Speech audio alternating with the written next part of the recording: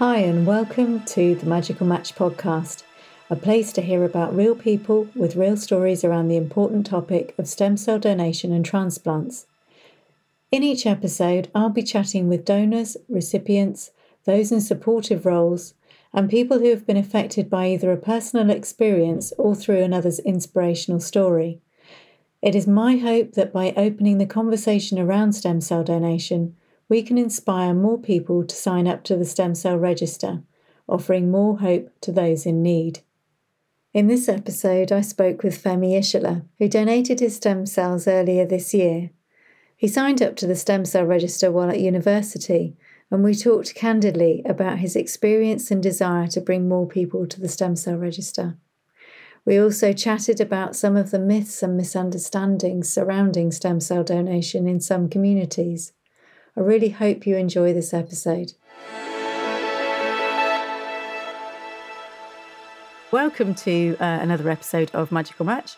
And today I am joined by Femi Ishola, who is a business analyst and project manager and father of two. And this year, I believe, he has donated stem cells. So we're going to find out a bit more. Welcome, Femi. Thank you so much, Jenny, for having me. It's a real honour. It's a real honour.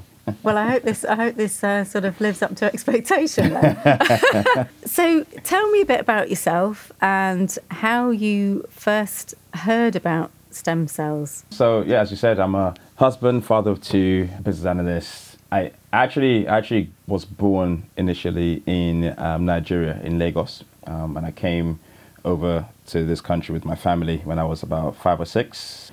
We kind of stayed in Aberdeen in Scotland, which was very, very nice. cold. Bit of a shock. Yeah, as you can imagine, coming from, an average of like 35 degrees to the winter of Scotland was not the best way to introduce myself into the UK. That's a bit of a come down there. Yeah, exactly. No offence to Scotland, but it is very cold up there. Very lovely, very lovely. Yes. I thoroughly enjoyed my time there, but yeah, I wasn't happy with my parents for a few weeks, I think. It's like, it's left a lasting effect. Exactly. So yeah, and then we eventually moved down to England and just kind of did the usual things. Grew up here. I've got 2 sisters. Wonderful kind of family life, and I decided to go to uni. That's actually where I first heard about stem cells, blood cancer. Because we had a talk from someone. I can't remember who the person was now. But I remember going to the African Caribbean Society kind of meeting, and somebody came in and just mentioned, that there's going to be this talk being given, next week. Come along if you want to find out more about giving blood, stem cell donation, bone marrow donation as well. So I said, okay, cool. Let's go along. And now I have to be clear with you and the listeners. My purpose for going to uni at the time wasn't to study. It was to live life and live at large. Yeah, good for you. So as you can imagine, somebody saying something so serious about a life-saving procedure was just like, it just kind of caught my attention. And the funny story is actually my wife and I actually went to the same uni, but we didn't meet at uni. So we were at uni for the same period of time, but we never ever crossed paths. And when we actually met, she said to me, I said, okay, what uni did you go to? And she said, uni. And I was like, that's impossible. And she was like, what do you mean? I said, it's impossible because I virtually knew every black person on that campus and I never saw you. And she was like, yeah, because I was in a library. And I was like, oh, right.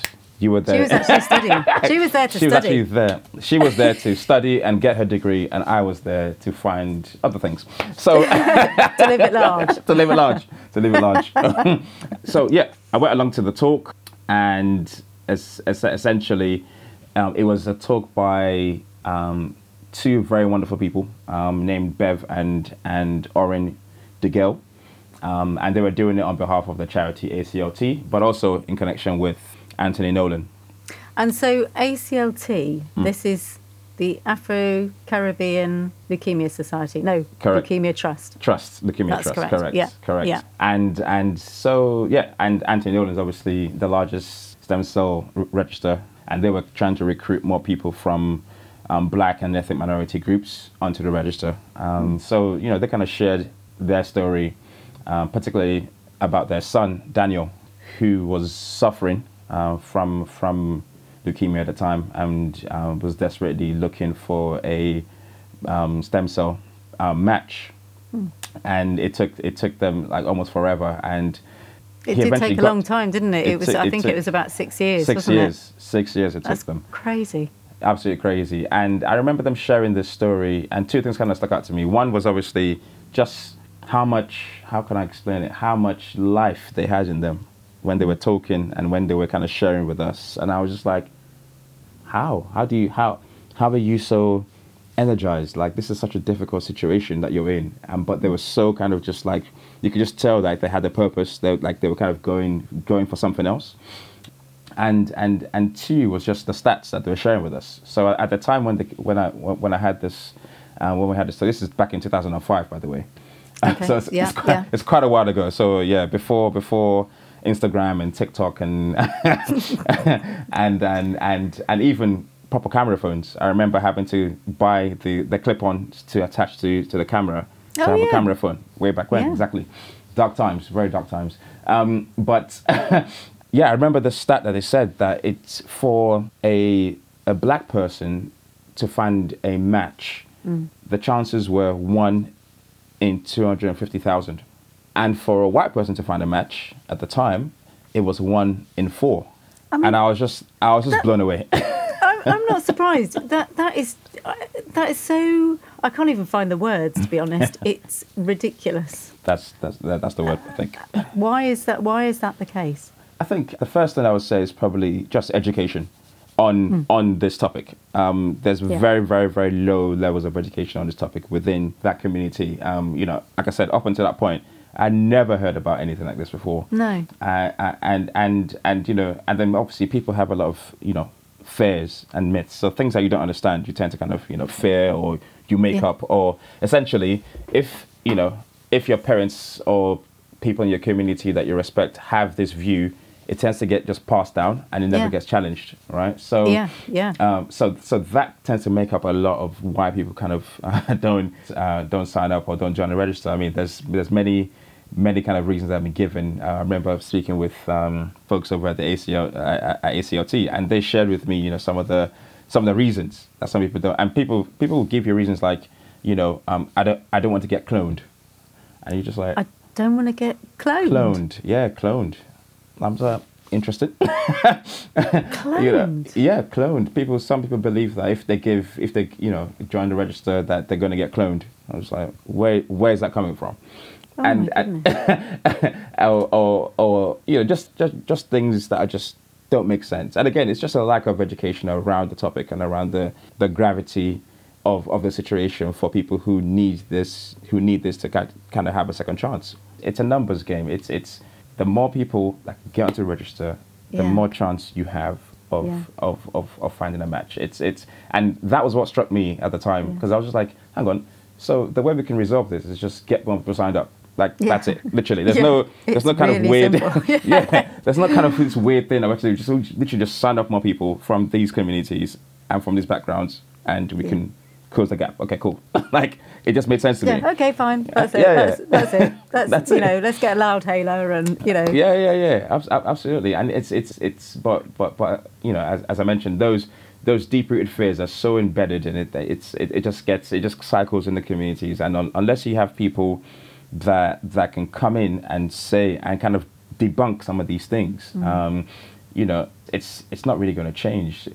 So that's, I suppose, why I try to kind of shout about it as much as I can now, because I'm just like, hang on, wait a minute, because when I went in to kind of do my tests and everything else pre-donation, one of the nurses, as I walked in, I said, I'm here to kind of do my tests for my donation. She just grabbed my arm and she was just like, I need more of you.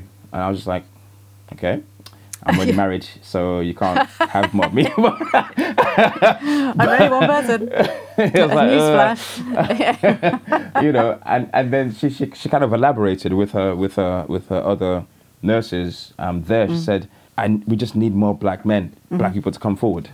Yeah. And I was just like, and it was a bit of a worry moment for me because I was like, okay, great, I'm here to kind of do this thing. But I was also like, this shouldn't be a surprise. This shouldn't be a novelty that somebody from a black or ethnic minority community is coming in to do this donation. Like, it should just be run of the mill everyday stuff. Yeah, and everybody just needs to. Yeah. It just needs to be part and parcel of life and education, like you say. Exactly. Right, take us forward a bit then. Yep. To your actual the moment that you heard that you were a potential match. How did that come about, and how did you feel? Yeah. So I remember it was the 1st of April of this year, 2022. Very recent. 1st of April. So I'm sitting there. I'm at my laptop, and sorting out my taxes because that's when nobody happens. End of year. Stuff. Yeah. Oh god. And then I just see his email coming in. It says Anthony Nolan. So I was like, okay, cool. Like, because I normally get the newsletters and stuff because since I signed up, I kind of stayed in touch. Just to kind of make sure that I'm up to speed with what's going on and so on. So I thought, okay, maybe it's just like another thing. And Can I just say how wonderful that is, by the way? I think that's a wonderful thing to do. Stay in touch the minute you've signed up. Yeah. Because I'm see what's happening. Just see what's happening. And also, I think in the back of my mind, I try to also keep myself in relatively good shape, and live a healthy lifestyle. I'm like, if somebody calls me, I want to be in a position where I'm ready to go. I'm ready to kind of just go and do this thing. So this email comes in, and the title is "You're a Match," and I'm like, okay, it's really happening. You're a match. Like, I was just like, okay, cool, because from signing up in 2005 to now, it's 17 years. That's a lot has happened in 17 years. It's absolutely insane. So I open up the email and has all the details in there saying that I'm a match, and kind of what the next step would be to obviously have a phone call with Anthony Nolan. Yeah. And just go through a few things and find out if I still want to go ahead. So I said, yeah, cool, let's have a call tomorrow. All good. And I remember having a conversation with my wife about it to say, look, this is what came through today. I'm a match for somebody. And so on and so forth. And before I can kind of get to the punchline, my wife was just like, so you're doing it, right? And then, like every good husband, I said, yes, of course I am, darling. Yes, I am. Yes, I am. I like her style. Yeah. And so that was just great, obviously to have her support to kind of go ahead. But to be honest, it was more, I wasn't asking for permission. It was more like, I already knew I was going to do it. I was just like, let's see what that impacts, how that affects us, what we're going to do. Because what they were asking for was bone marrow donation, so it's slightly more involved than the other, which is the PBSC. So that's the peripheral blood stem cell donation. So with the bone marrow one, obviously I have to kind of go into hospital. I have to spend like 2 days in hospital and so on. So of course that kind of impacts our life, to a certain extent. And I remember having conversations with friends, family, and so on. And again, the reaction was slightly different depending on who I spoke to. So, amongst like... Why was that? Was it positive or...? No, it was positive and also more like inquisitive, like, are you really going to do it? So from my, I would say, predominantly white kind of colleagues and so on, it was more like, you're a hero, amazing, go for it situation. And then from like more like, friends and family and so forth, it was more like, hey, are you sure you want to do this? They gave me all their facts that I'm going to get, poked in the spine and I might not wake up from the procedure, all this kind of stuff. Oh, and I'm goodness. Like, as far as I know. Do you think does that go back to fear then? It's the fear and miseducation, 100%. So people are. It's funny because people are quick to kind of give you these facts. And I remember saying to somebody, I said, "Oh, that's interesting. I didn't know that you've been through the procedure. Like, how did it?" I was like, "How do you know that's the case? Like, please, like, read up on this stuff before you kind of talk to me." And again, everyone's comments and opinions didn't really matter because, like I said, the answer was always going to be yes. So there was never going to be, nobody's going to persuade me otherwise. That, oh, don't do this. It's like when I signed up in 2005, I'm committing to donating. That's it. There's no kind of two ways about it. So yeah, it was just interesting to kind of hear the different kind of reactions and so on from different people. But yeah, it was absolutely fine, and Anthony Nolan are just amazing in terms of just giving you information, giving you, like, answering all your questions. Because of course I had a few questions. I'd never had a procedure before in my life, so this was my first one.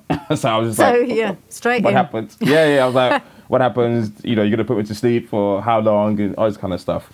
Is it for a long time? Oh no, it's just like an hour. I was going to say it's an hour. It's an hour. Yeah, I can't imagine it's that long. No. Again, it's super quick. Like, the day that it actually happened, which was the 8th of June this year.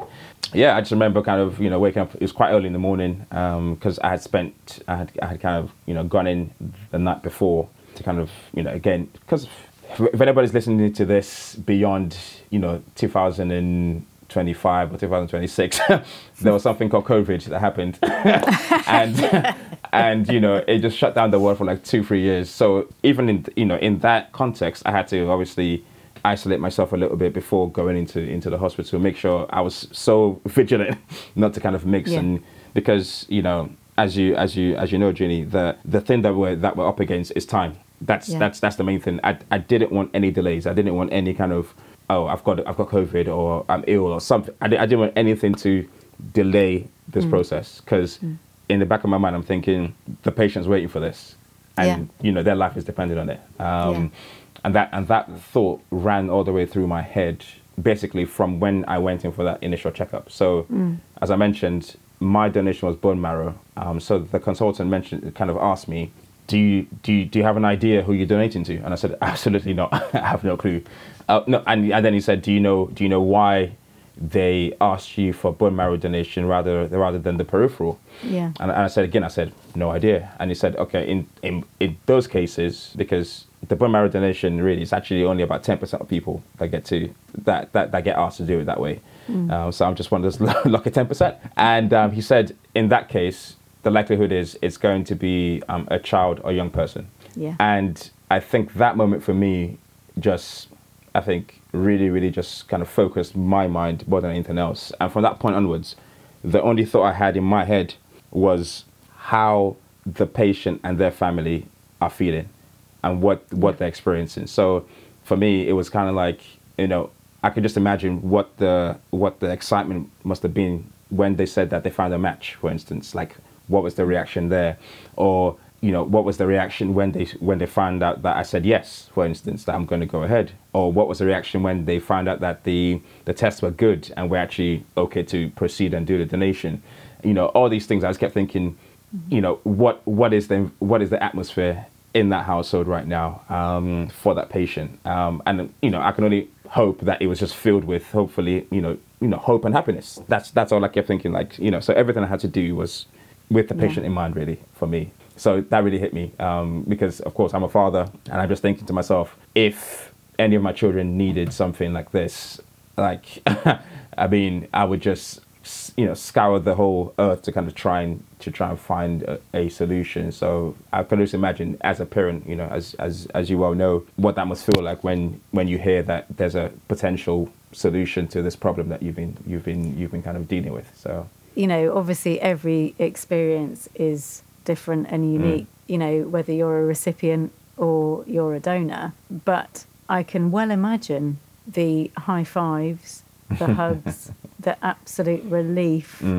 and just knowing that there is somebody who has, like you say, made the commitment to say yes. And like in that moment of just knowing that person they've said yes, and that's the first step. Then they've said yes and they've signed on the dotted line. Then they've said yes and they're going through all the checks. And then on the day, you're holding your breath until the second you see those stem cells. And then when you see those stem cells, then you know, okay, this is actually happening. Because it is a journey in itself. And I'm sure it's been probably quite an emotional journey for yourself to go through that experience. And especially as a parent. Oh, yeah. I think. 100%.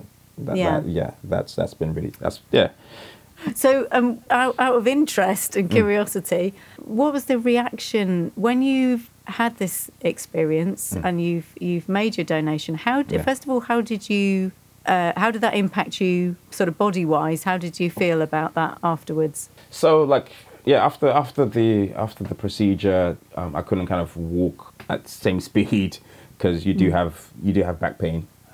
That is a side effect of it. But I spent one night in hospital and they just monitored me to make sure everything was okay. And then the next morning I was discharged, with some painkillers and just told to kind of just gradually kind of get back to normal. So it took me about, I would say, probably 2 to 3 weeks to probably get back to normal speed.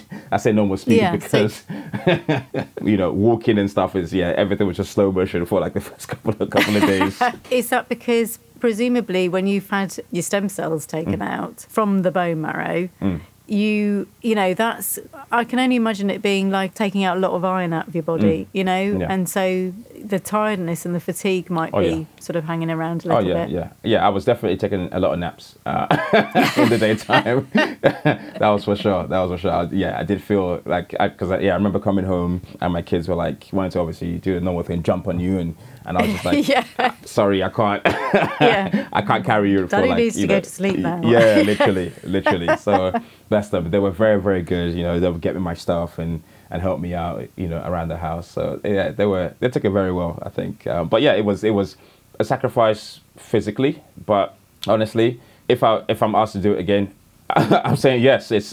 I see it as such a minor inconvenience to make a massive life-changing impact to somebody. Like if it means that, okay, I can't run or go to the gym for 2 weeks, so what? It doesn't mean nothing. Like, this is life we're talking about. This is somebody else's second chance at life that we're talking about. So for me, even if they said, oh, it's going to take you a month to recover, so what? It takes me a month to recover. Like, it doesn't matter. Because people may be like, oh, that sounds a bit painful. Can I afford to not be active for 2-3 weeks or whatever it is? And everybody's recovery is different. Some people takes them a week, some people takes them a bit longer, depending on your physical shape is.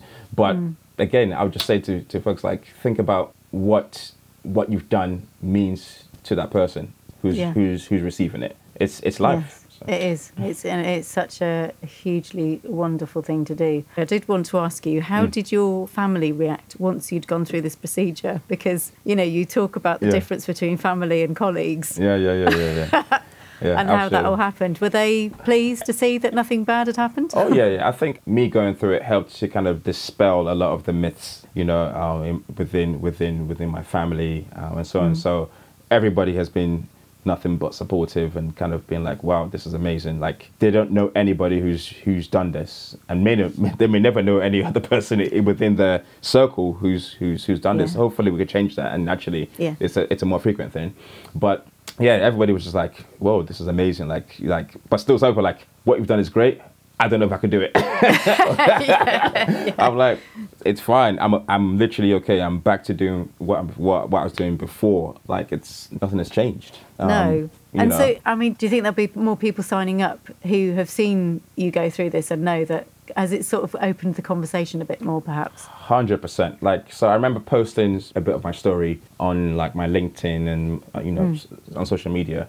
And the amount of people that kind of asked, oh, wow, like, I didn't know about this. Or have asked, can I sign up to this, and so on and so forth. Like, has been like really, really good, because, again, I shared this, over the weekend at a conference. I said, if somebody didn't come into that meeting at uni and have this talk with us, that would have been it. You would have missed it. I would have missed it, essentially, for the rest of my life. So I'm thinking, from that point, up until now, there's been no other point where there's been an opportunity to find out about stem cell donation, or or signing up to a register, or anything like that. There's been no other interaction point. So if once you miss it, once you've, like you were saying earlier, you need to kind of start doing this in schools, right from the age when people can just sign up to the register all the way through. Once you miss it, that may be it. That person may never get the chance to hear about this ever again. And potentially for me, that means somebody who needs those stem cells would never get it, because that person was never caught. Yeah, at so right the time. Connections haven't been made, have they? Yeah. And if they're not made, then It may never get done. Yeah. It may never get done. So I think we just kind of have to look beyond, schools, look beyond universities, because those are great ways to get people in, but it's only a small pool of people, because not everybody goes to uni. There are more people that don't go to uni than there are people that do go to uni. So I'm like, how do we, widen the net and say, okay, how do we catch everybody, like as many people as we can, to hear about this at least, and increase the chances of us signing people up? Because again, like I mentioned, it's a numbers game. The more people that can hear it, the more people are more likely to get on the register. So how do we start sharing this within the communities, liaising with community leaders and saying, look, can somebody come and give a talk about this? We're doing this event. Can we invite people from the communities down into this and come and just come and hear about it? Not saying come and sign up, just hear about it at least, get educated about it, and then decide. If you decide it's not for you, nobody's going to hold on to it. That's your choice. But I think for me, the main thing is, don't make choices based on fear, based on myths. Make them based on actual facts, and then you can go forward, right? So for me, that would be kind of that's what I'm thinking about is, okay, that's great. People in my networks now know that I've done this, but how do we get this message? How do we get this story out to other people, other communities? How do we share this so that it's no longer a myth? Yeah. If there's anybody listening to this particular episode and you have some ideas, please come on and tell us what those ideas are, and let's widen the net and get everybody signed up. I feel very much impassioned to have everybody who can be on the register to be on the register. And I know it's a choice, so we always have that, not stumbling block, but you have that messaging that needs to be right, and then you have, people making decisions. And if more people know, like you say, it seems to be a bit more of a no-brainer, really. We knew about it, but I was afraid. I was one of the people who were fearful. I don't like needles. I don't like the idea of all of that. But the second it's really close to home and it's one of your own, you are right at the front of the queue. And it doesn't matter what happens to me. I want to know that my children are okay, and that people I care about and I love are okay. So I share with you that real passion to make change and make it happen. With regards to further support, since you've had this experience, what sort of support have you received? Have you received any follow-up from Anthony Nolan or ACLT? Oh, yeah, absolutely, yeah. So Anthony Nolan, like I said, it's just an awesome charity because they're so organised. They're so good. So, they gave me all the kind of calls after the donation, just to check up, see how I'm doing. Not just physically, but also mentally. That was good, I think. Just kind of seeing, because of course you go through this process, and as you've said, it is a very emotional process. Afterwards you kind of feel this massive high, and then that can kind of go down, and then it's like, what do you do with that? So they were very, very good at managing that expectation, I think, as well. And with ACLT, I actually got the chance to meet up with Bev and Orin again. Oh, wonderful. Brilliant. And they still look as fresh as they did in 2005. I'm like, how? But it's amazing. So that was kind of like that meeting was very, it was very interesting, because it was almost like a full circle moment, because it was like, you guys started this talk off in 2005, and now I'm meeting you again 17 years later and talking to you about a donation. And the thing that I forgot to mention at the start of this is, at the event in 2005 where they gave this talk, their son Daniel was also at that event, and he came.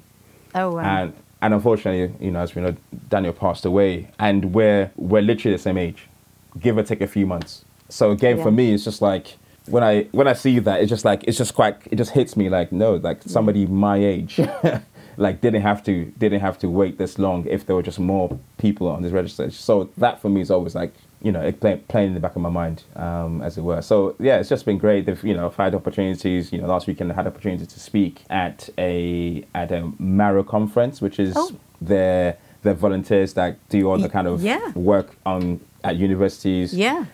So I got to speak there and share a bit of my story, and that was just just to see so many young people who are so passionate about getting people signed up, and the work they do is just amazing. So yeah, it's just been this whole new world has just opened up. Yeah, that's fantastic. So you got to speak and you got to address some people and talk about your situation and everything that you've done as well.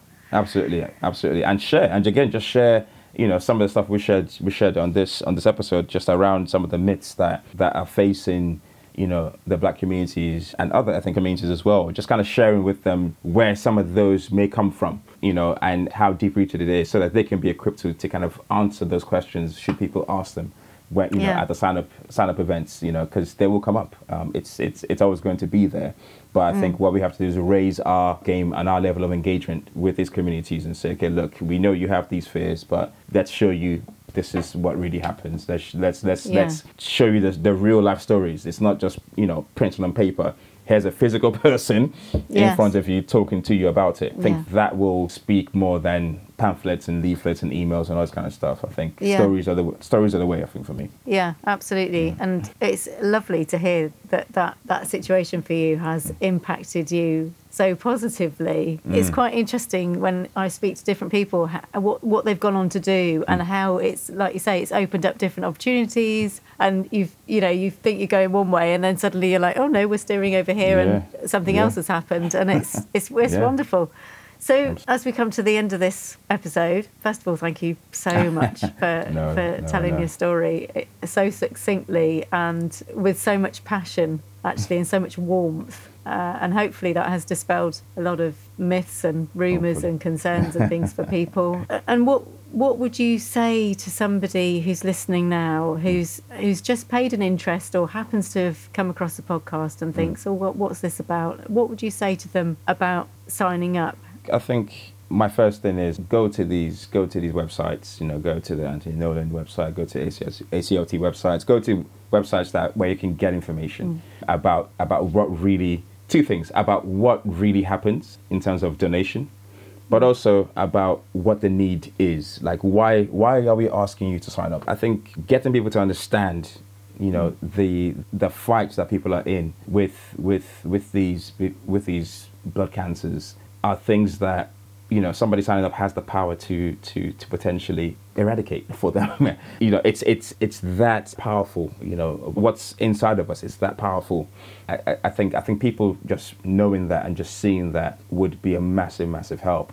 And then I think just ask questions. Don't be like, I know often a culture of like, you don't want to look stupid or something, or you don't want to look uneducated or what have you, but ask questions. If you don't know something, you just ask questions. Like, find out, reach out to these charities. I'm sure there will be somebody on the end of the phone that'll be happy to have a conversation with you, and just kind of talk you through these things. And this is why these charities exist, is to educate people first and foremost, and then obviously to try and encourage people to kind of join the stem cell registers. So if you've listened to this and you feel a tug, a particular pull, I say go with it. Don't shy away from it. Dig in a bit deeper, find out a bit more, and hopefully some, if not all, your questions should be answered, and then we can see you on the register. Yeah, and thank you very much. I think that is a wonderful way to end this podcast, and I'm so grateful for you, Femi. I think, it's been a lively and a fun podcast. Thank you very much indeed. And if you are listening, please take some time to sign up to the register. You can sign up with Anthony Nolan, Be The Match, ACLT, and DKMS. Please go and find out as much information as you need, because you could be someone's magical match. And that brings this episode to a close. I really enjoyed speaking with Femi, and I loved his attitude and his passion for just raising awareness and bringing more people to the stem cell register. I hope you found today's conversation both interesting and inspiring. As a sparkling new podcast, we're looking for guests to share their inspirational stories, and if you have one, we would love to hear from you. You can follow us on Twitter @MagicalMatchPod, and do get in touch if you'd like to join me to share your stem cell story. If you've enjoyed listening to today's episode, do like and subscribe to the podcast, and if you have time, write us a review. We'll be back with a new episode very soon.